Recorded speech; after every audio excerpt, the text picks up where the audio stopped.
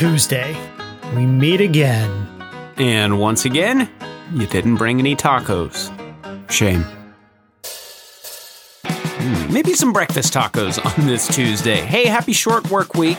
It is Tuesday, May 30th, 2023. We are closing out the last couple of days of May with another chance for some rain.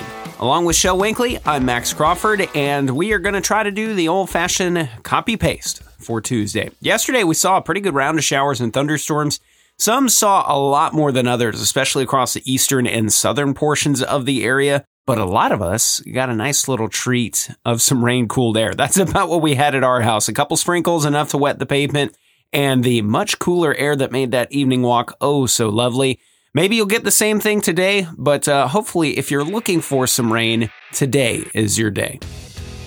Looking at high-res model data from this morning, I don't think that I can budge on the coverage today. About 30% expected once again. Thunderstorms will slowly move from northeast to southwest as this weak low pressure system comes through. Daytime heating will kind of enhance that and again give us about 30% coverage today. And there is, once again, a chance that some of us that get caught underneath those heavier thunderstorms could see a quick inch to inch and a half. The Weather Prediction Center, once again, has us in that very low-end potential for some excessive rainfall, where most of us don't have to worry about that. A quick round of some very minor street flooding will be a possibility as early as the afternoon drive. So that is something to keep in mind as we are all getting back to work on this Tuesday.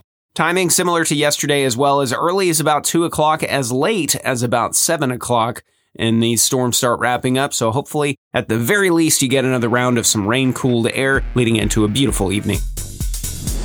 So as we're putting the finishing touches here on the month of May, temperature-wise, maybe a couple degrees shy of what you would expect for this time of the year. Still, daytime highs are topping off in the upper 80s. The humidity, it's there, but again, like Max was saying, there's at least a chance for rain, so that may cool you down, or if you can at least get close enough, you might get a little puff of some cooler air to finish out your day. It is upper 80s today. It is upper 80s to closer to 90 degrees for your Wednesday.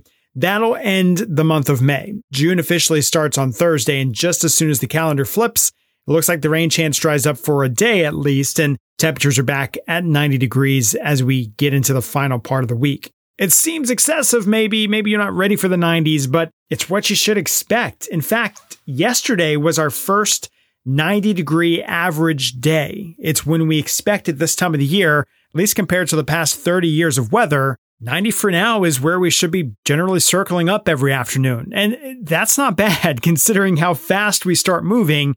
That average high quickly works itself into the 90s as we continue on into the summer months. Like it, love it, or absolutely hate it. Summer's pretty much here.